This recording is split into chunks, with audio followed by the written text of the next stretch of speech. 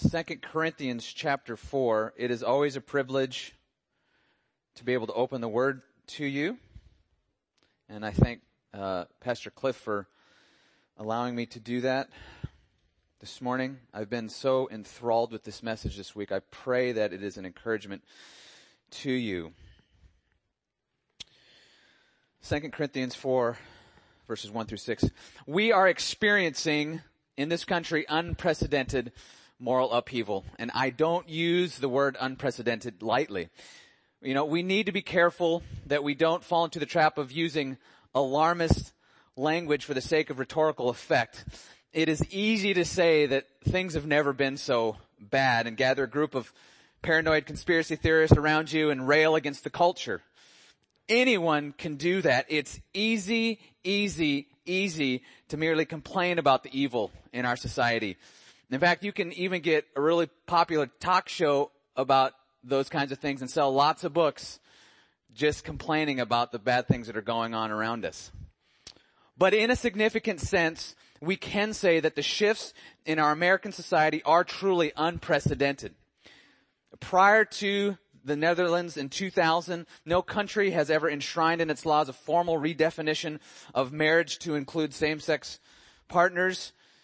A few European countries have followed suit. We know that our own country followed suit last summer by mandating that all states would recognize marriage between same-sex partners, totally redefining what marriage is, and signaling, I believe, a wholesale turn from the biblical vision of marriage and human sexuality. Recent attempts to obliterate any genuine distinction between man and woman that is currently happening now, we see it all around us, is something that few cultural surveyors saw coming, the effects of which we have only begun to feel. It is likely that Christians who stand for a biblical vision of human sexuality will soon face job loss, discrimination, and severe social ostracization. And regardless of your political bent, we are currently faced with two presidential candidates whose character is riddled with a history of moral compromises and downright scandalous behavior. More than ever, it seems integrity is of no concern for those who have been selected to oversee our nation. If righteousness exalts a nation and sin is a reproach to any people, as Proverbs 14:34 tells us, then Americans have little reason for hope, for exaltation, and every reason to hide our faces in shame.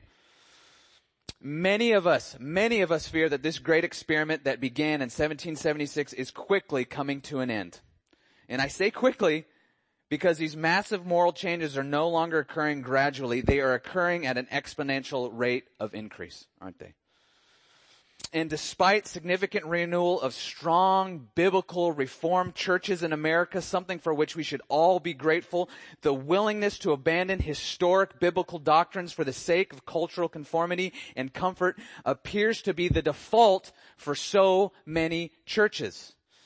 I find myself confounded almost daily as I read articles and books from professing evangelicals, pastors and scholars, cultural pundits and bloggers who are leveraging every sophisticated argument they can against clear biblical teaching and historic Christian doctrine. Plenty of churches are bowing down to the cultural expectations of a fallen humanity and then spinning their compromise as so-called relevance and, quote, being all things to all men.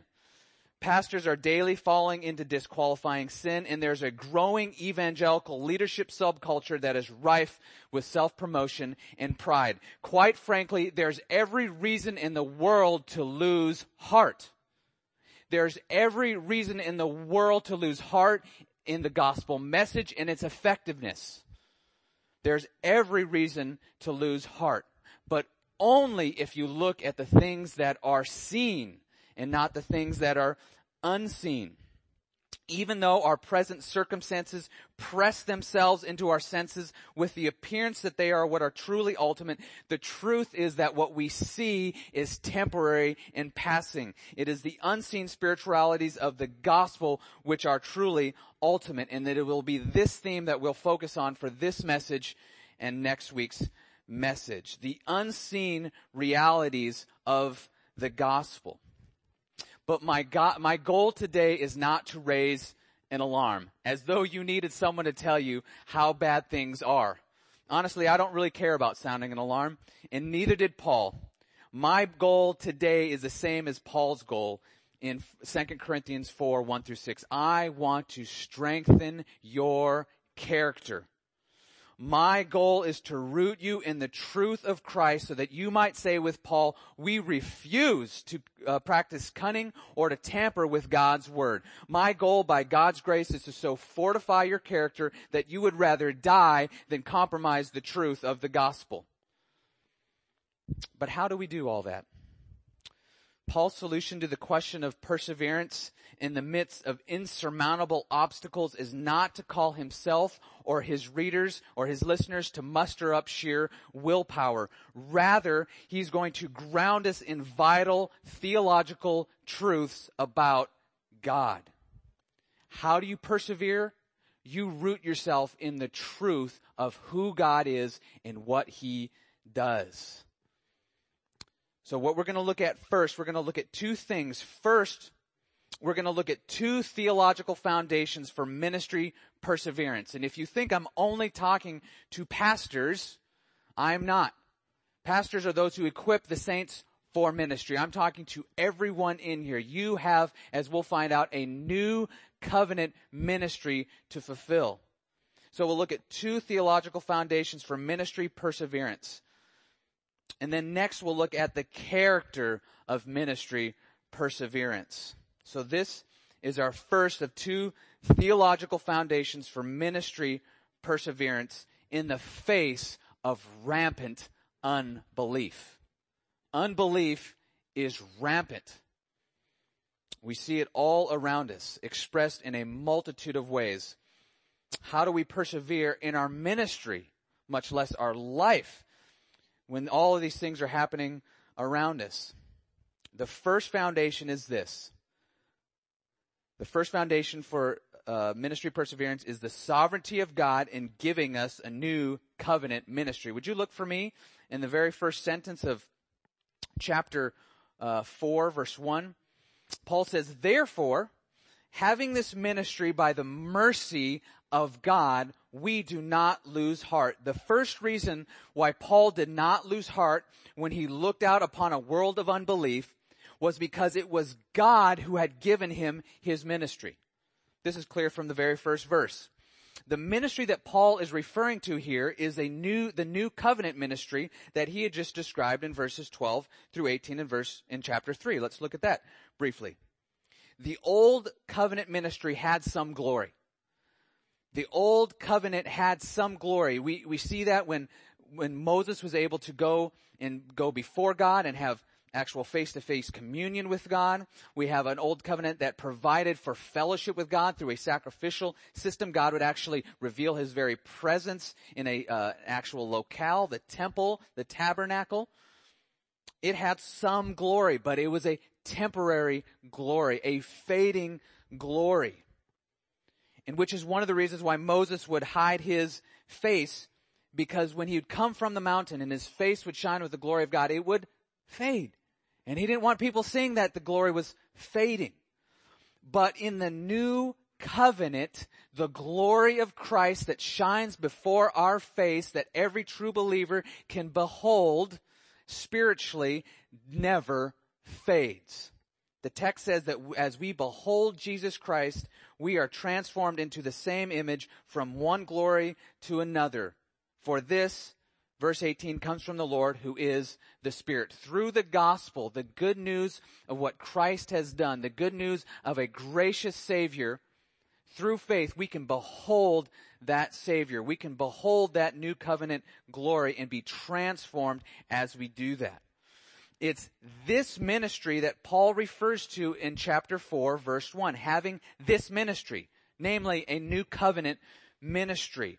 It's the ministry that Paul has become a partaker of, in which Paul has been entrusted by God.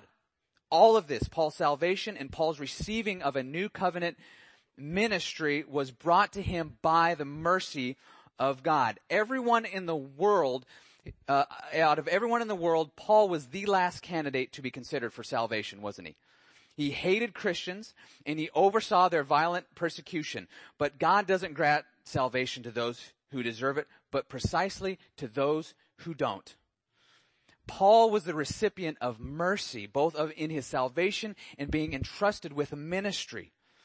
The sovereign God of the universe, just imagine this. The sovereign God of the universe, the God of Abraham, of Isaac, and Jacob, the God and Father of the Lord Jesus Christ, had entrusted Paul, former persecutor of Christians, with a ministry.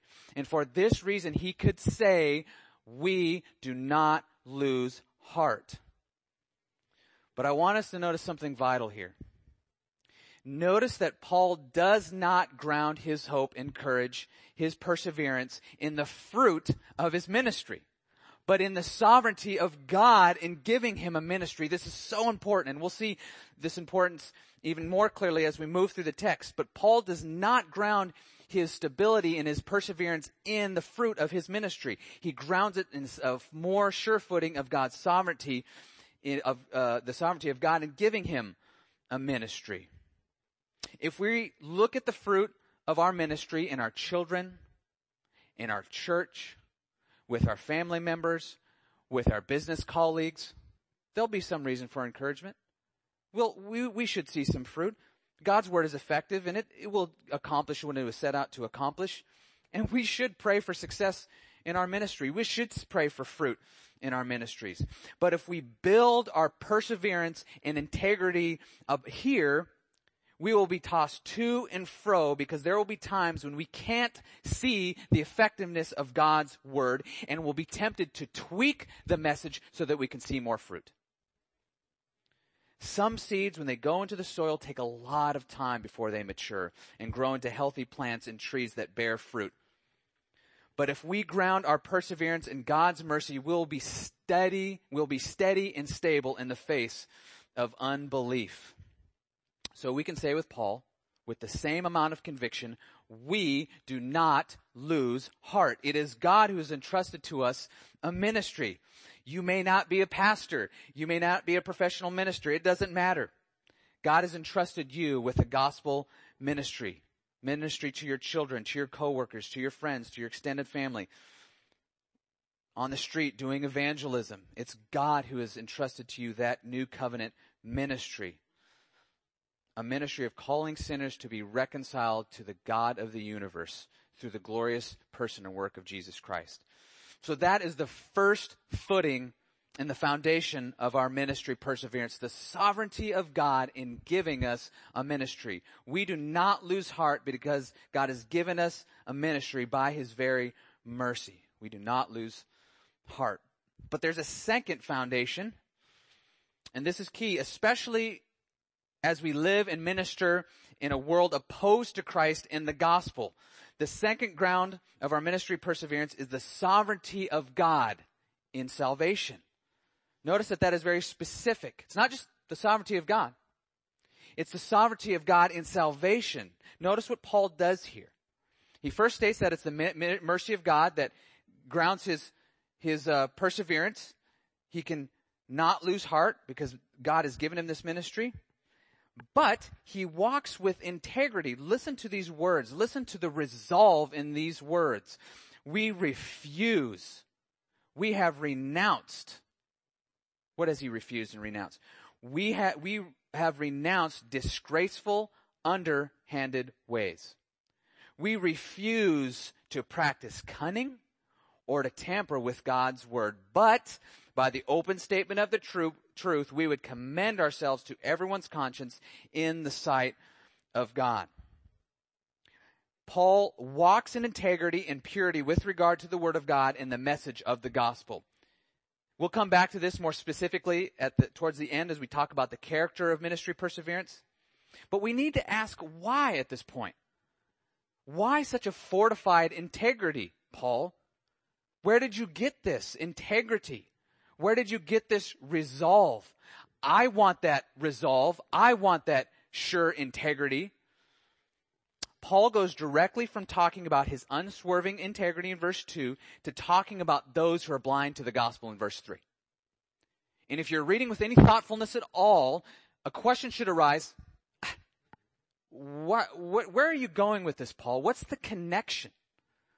What's the connection between your resolve to not practice cunning or to tamper with God's word and man being blind to the gospel? What's the connection? Is Paul just kind of throwing things together willy-nilly? No, not at all. Paul is anticipating a question. He's anticipating a question. What question is he anticipating? Here it is. You can almost kind of hear it if you're paying attention to what we learned about the new covenant. Paul, if this new covenant ministry is so glorious, if Jesus is so beautiful, why, or don't you think it is strange that when you preach it, there are some, even many, who reject it? Can you feel the weight of that question? Can you anticipate what would come after that question? Can you anticipate the proposal? It might sound a little like this. You might see less unbelief and you might see more fruit if you just tweak the message. If you just kind of manipulate people a little bit, you'll see more fruit. The problem of unbelief will go poof, and you won't be burdened by it anymore.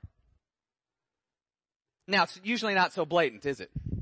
But there are scores of books and churches being written and churches being built on that very premise today. Paul anticipates this question, and this suggested by turning immediately to the problem of unbelief. He's not going to passively let you question. He's going to actively anticipate. He's going to give you the answer. Here's the answer. Verse 3. Even if our gospel is veiled, it is veiled to those who are perishing. In their case, the God of this world has blinded the minds of unbelievers to keep them from seeing the light of the gospel of the glory of Christ. Paul had already discussed this problem of unbelief specifically in verses 14 through 18, or 12 through 18, in chapter 3. Speaking of the Jews, Paul comments, their minds were hardened for this day when they read the old covenant. That same veil remains unlifted because only through Christ is it taken away. Yes, to this day, whenever Moses is read, a veil lies over their hearts. But when one turns to the Lord, the veil is removed. In other words, even though they were exposed to the Old Testament scriptures, the Jews were still, by and large, unable to see the true significance of those scriptures, and how they pointed to Christ and the forgiveness of sins in Him. But turning to the Lord would remove that veil of unbelief. In chapter 4, verses 3 and 4, Paul is going to take us a little deeper into the dynamics of unbelief by giving us a greater spiritual reason why there are people who reject this glorious gospel, this glorious new covenant message of Jesus Christ. Paul says, even if our gospel is veiled, it's veiled to those who are perishing, whose minds have been blinded actively by Satan. Paul knows, he knows that people will think that there is a problem with the message if people are not responding to it. He knows that. He anticipates it. So the apostle explains that the problem lies not in the message of Christ, but in the blindness of the unbeliever. A blindness that is induced and controlled by Satan himself. The reason why people can't see the light of the gospel of the glory of Christ, obviously, is not because Christ is not glorious. Obviously, because the message of the gospel is not good news. It is wonderful news. Sometimes I am blown away by when I explain the gospel of free grace and forgiveness to the repentant sinner, how it is rejected. It is a glorious message. It's not because the message in Christ are not glorious. It's because the eyes of the heart have been actively blinded. No one faults the Swiss Alps. When someone stands before that great mountain range and yawns and says, oh, I've seen better. No one faults the Swiss Alps. The deficiency lies in the person who can't recognize glory. The fault does not lie in Christ. It does not lie in the message of Jesus Christ. The deficiency is in the unbeliever. The only solution to the problem of unbelief, therefore, is the sovereign work of God shining spiritual light into the heart of the person. Verse 6. For God, who said, "Let light shine out of darkness," has shone into our hearts to give the light of the knowledge of the glory of God in the face of Jesus Christ. Paul uses the Genesis creation narrative of God creating something out of nothing, physical light, in order to illustrate how God creates spiritual light in the heart. In both cases, Genesis and here, God has nothing to work with. In neither case does God cooperate with pre-existing matter. God must create a new reality out of nothing. When God shines the light of the gospel of Christ into the heart of the unbeliever, He gives sight that was not previously there. He creates life that was not previously there. He provides light that was not produced by the unbeliever. God is fully sovereign over the salvation of the unbeliever, and He is the ultimate reason why some are able to see Jesus as glorious and why some others are not able to see Jesus as glorious. And make no mistake, all that troubles our country right now is simply the fruit of unbelief in the gospel of Jesus Christ. There are certainly sociological and political and economic and historical reasons for why we are where we are today. Those things are legitimate in and of themselves. But even these reasons are expressions of a more fundamental reality. Namely, that mankind is blinded by Satan to the beauty and the reality of the gospel of Jesus Christ. And every man, woman, and child in this nation and in the world is in need of the same remedy. The mercy of a sovereign God shining the light into their spiritual darkness. If unbelievers can't see the light of the glory of the gospel of Christ, what makes you think that they're going to have an affection for any other aspect of the truth as it bears itself out in public life? We can thank God for His gift of common grace, that He blesses unbelievers with the ability to make decisions and stand for legislation and ideas and policies that align with God's moral will and that are good for humanity. In fact, we've enjoyed a good amount of that common grace in this country for many, many years, and we can thank God for that. But the unbeliever's ability to make good decisions and to stand for legislation and policies, whether economic or ethical, that align with God's moral will, does not flow necessarily out of a heart that beholds the glory of Christ. It comes from education, upbringing, a well-informed conscience, and the reality that all people are created in the image of God and can recognize that there's a moral structure to the universe. But when the heart is fundamentally opposed to God and blinded to the glory of Jesus Christ, there is no guarantee that a person will stand for what is good and right, because they cannot see or understand the very basis for what is good and right. We grieve over our nation. We grieve over our nation. But in light of what Paul has said, we are not surprised. We're not surprised. Notice again that it is the theological truth about God's sovereignty and salvation in which Paul roots the character of his ministry. Follow me working up from verse 6. Notice how this works. It says, "For God, who has said, 'Let light shine out of the darkness,' has shone into our hearts the light of the knowledge of the glory of God in the face of Christ." He's giving a reason for what he just said. And what he has just talked about is the character of his ministry. "For what we proclaim is not ourselves, but Jesus Christ as Lord, with ourselves as servants, your servants for Jesus' sake," which is tied directly to verse 2, where he is described in even more detail what it means for him to not proclaim himself and to proclaim Jesus as Lord. It's grounded in the sovereignty of God in salvation.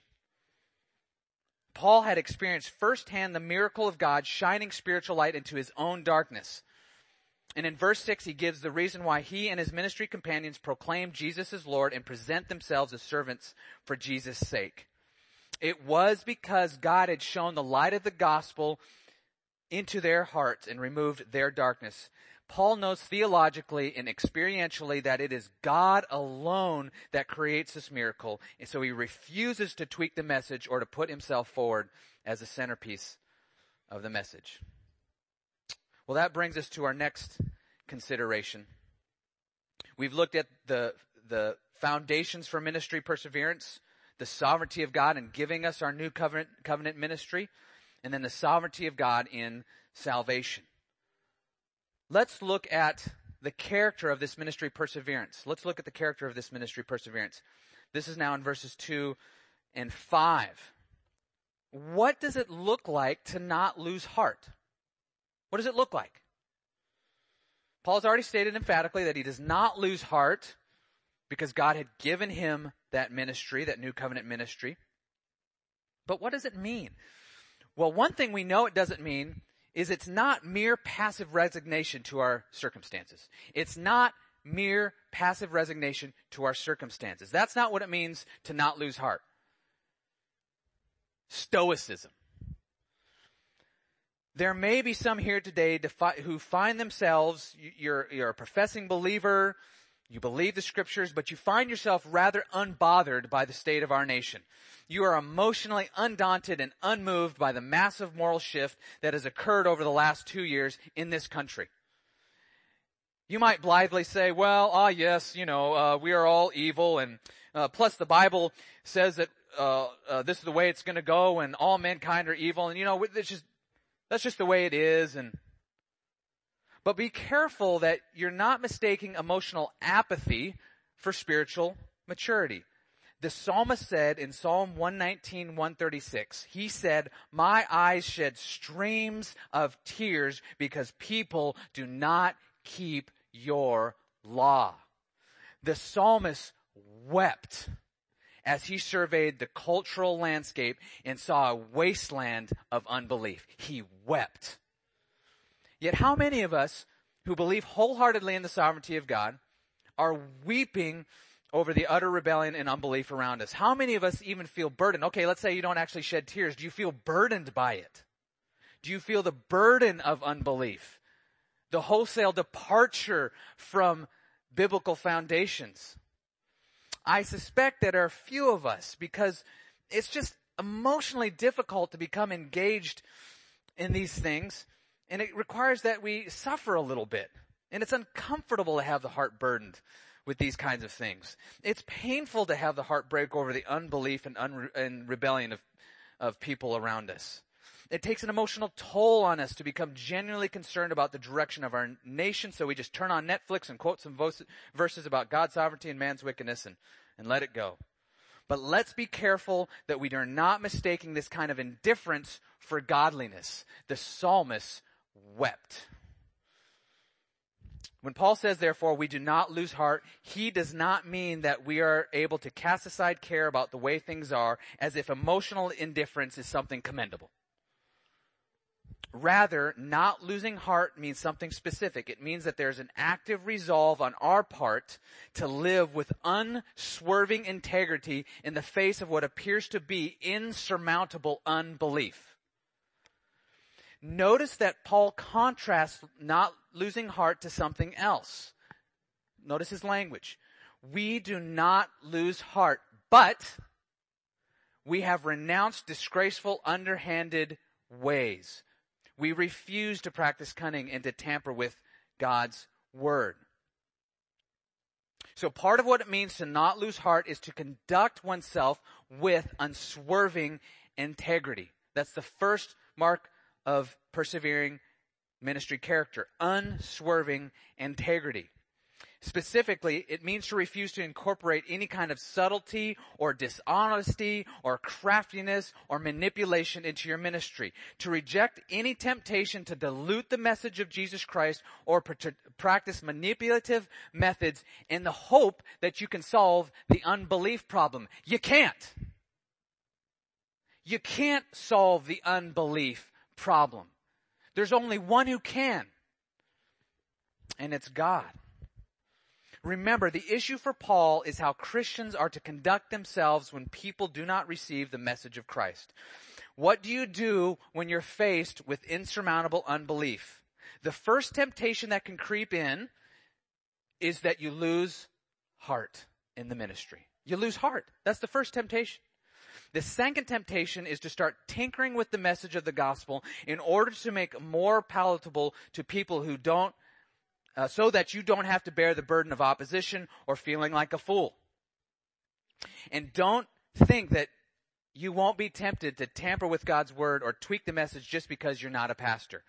Every one of us will be faced with the temptation to soften the hard edges of the gospel so that we can somehow mitigate the unbelief that is rampant all around us. That will be our temptation, every one of us.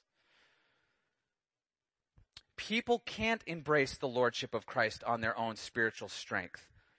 But the temptation is to tweak the gospel a little bit so that they can embrace it on their own strength. But because Paul is rooted, remember where he started? Remember where he's rooted? This is not willpower here. He's rooted in truth. Because Paul is rooted in the theological truths of God's sovereignty over his ministry and God's sovereignty over salvation, he is able to renounce dishonesty and manipulative practices and give himself completely to proclaiming nothing but the undiluted gospel of Jesus Christ. The gospel that tells us that God exists, that he is holy, that we are by our very nature opposed to God and outside Christ offend God every moment.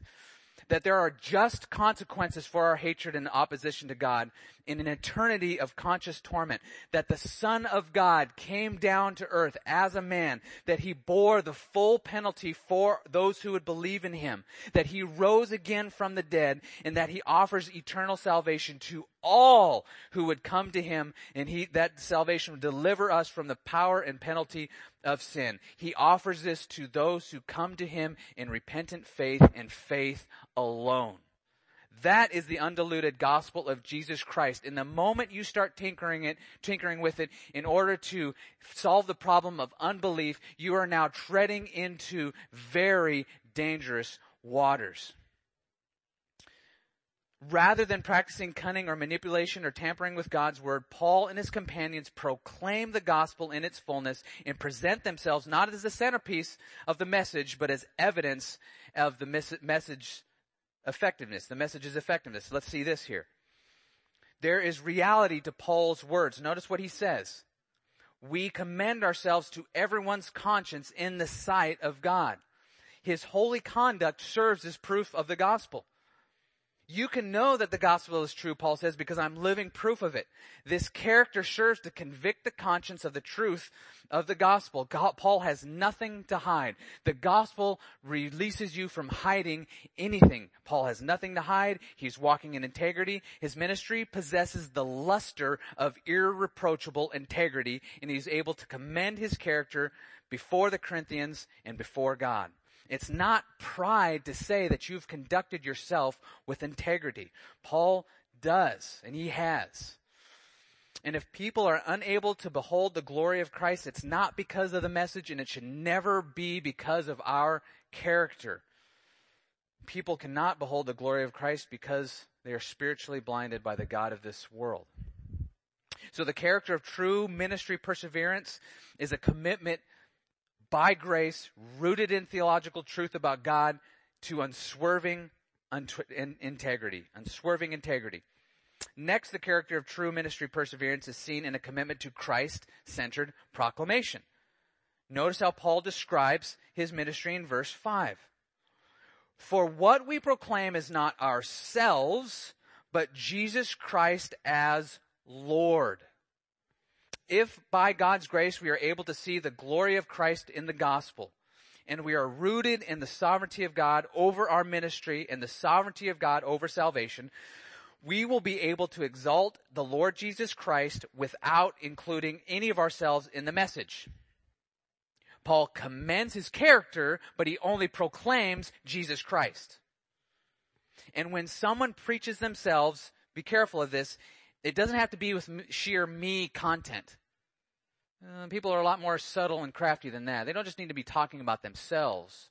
All they need to do is talk with unbiblical content and one's own ideas instead of the truth of God's word. Jesus said in John 7:18, the one who speaks on his own authority seeks his own glory. So if you speak about Jesus Christ without remaining true to the scripture, you are guilty of preaching yourself. Paul resolved to never do that. He proclaimed not himself, but Jesus Christ as Lord. He commended his character. He proclaimed only Christ. But how else do we see the character of ministry perseverance? And this is my last point. The character of ministry perseverance is seen in a commitment to genuine servanthood. A commitment to genuine servanthood. We see this in the last part of verse 5. Paul says, for what we proclaim is not ourselves, but Jesus Christ as Lord, and ourselves as servants for Jesus' sake. Ourselves as servants for Jesus' sake. This is an important component to our ministry perseverance. Paul does not proclaim himself in the message of the gospel. Rather, he gives himself as a servant to others for Jesus' sake. You know, there is a universe of difference between someone who proclaims himself to get glory from others and one who gives himself for the good of others. Paul was the latter, and I pray that all of us will be as well. That we see ourselves as servants to the world. Not merely as those who should be out winning debates, but servants with a precious gospel. And as we'll see next week, something in jars of clay, a treasure in jars of clay. We are servants for Christ's sake. Are you serving others with the gospel? Are you just trying to win the cultural debate? What are you doing? Are you a servant? Paul was. The power of God working through the gospel, opening our eyes to see the beauty of Christ, transforms us into people who are unswerving in our integrity, immovable in our conviction of the truth, and selfless servants to a dying world and a struggling church. Let's just get real practical here. What this nation needs, what the San Francisco Bay Area needs, what your neighborhood needs, what your school needs is not mere cultural engagement. What people need are 2 Corinthians chapter 4, verse 1 through 6 Christians. That's what people need. You know, this was brought home powerfully this week in an article by Carl Trueman, who's a church history professor at Westminster Seminary in Philadelphia. I think he says it so well. He's kind of a voice out there among others who don't see things as clearly. And he writes this. He says, the church, quote, the church needs to be the church. This is so good. I'll start over because it's so good. All right. The church needs to be the church, and Christians need first and foremost to be Christians before they engage the civic sphere. Maybe our current problem is therefore not that society is secularizing, but rather the opposite. That the American church is finally being forced to de-secularize. This will be painful, and it will involve hard choices. It will involve increasingly obvious differences between church and the world. It will not allow for compromise, but in the long run, these will be good things. What a word. So in line with the spirit of Paul in 2 Corinthians chapter 4, verse 1 through 6.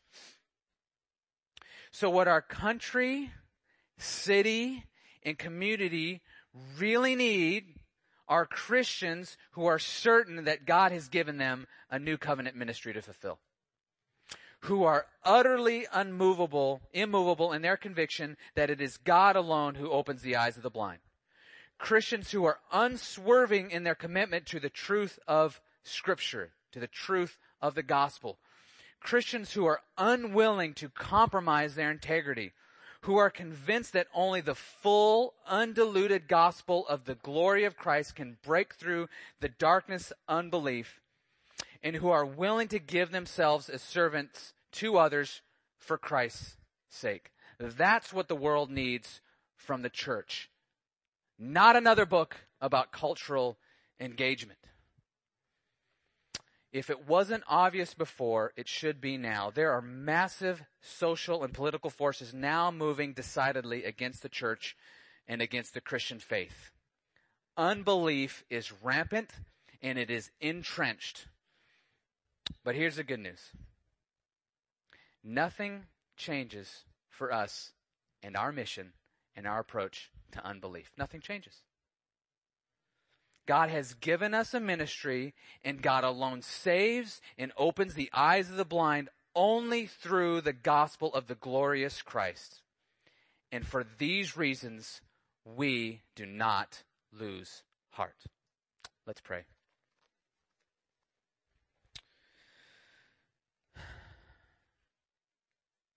Heavenly Father, I pray that you would make these truths real to all of us, that they would burrow deep down in our hearts and bear fruit. I pray that we would be Christians first and foremost, that you would so ground this church and so ground its elders in the truth of the gospel, in the truth of the sovereignty of God over every man, woman, and child, that we would be totally unwilling to give up the truth of the gospel, totally unwilling to manipulate, totally unwilling to tweak any part of this good news. God, would you strengthen this church? Would you strengthen every person here? And I pray if are people here this morning who do not see Jesus in his glory through the gospel, that you would save them even today. And I ask these things in Jesus' name. Amen.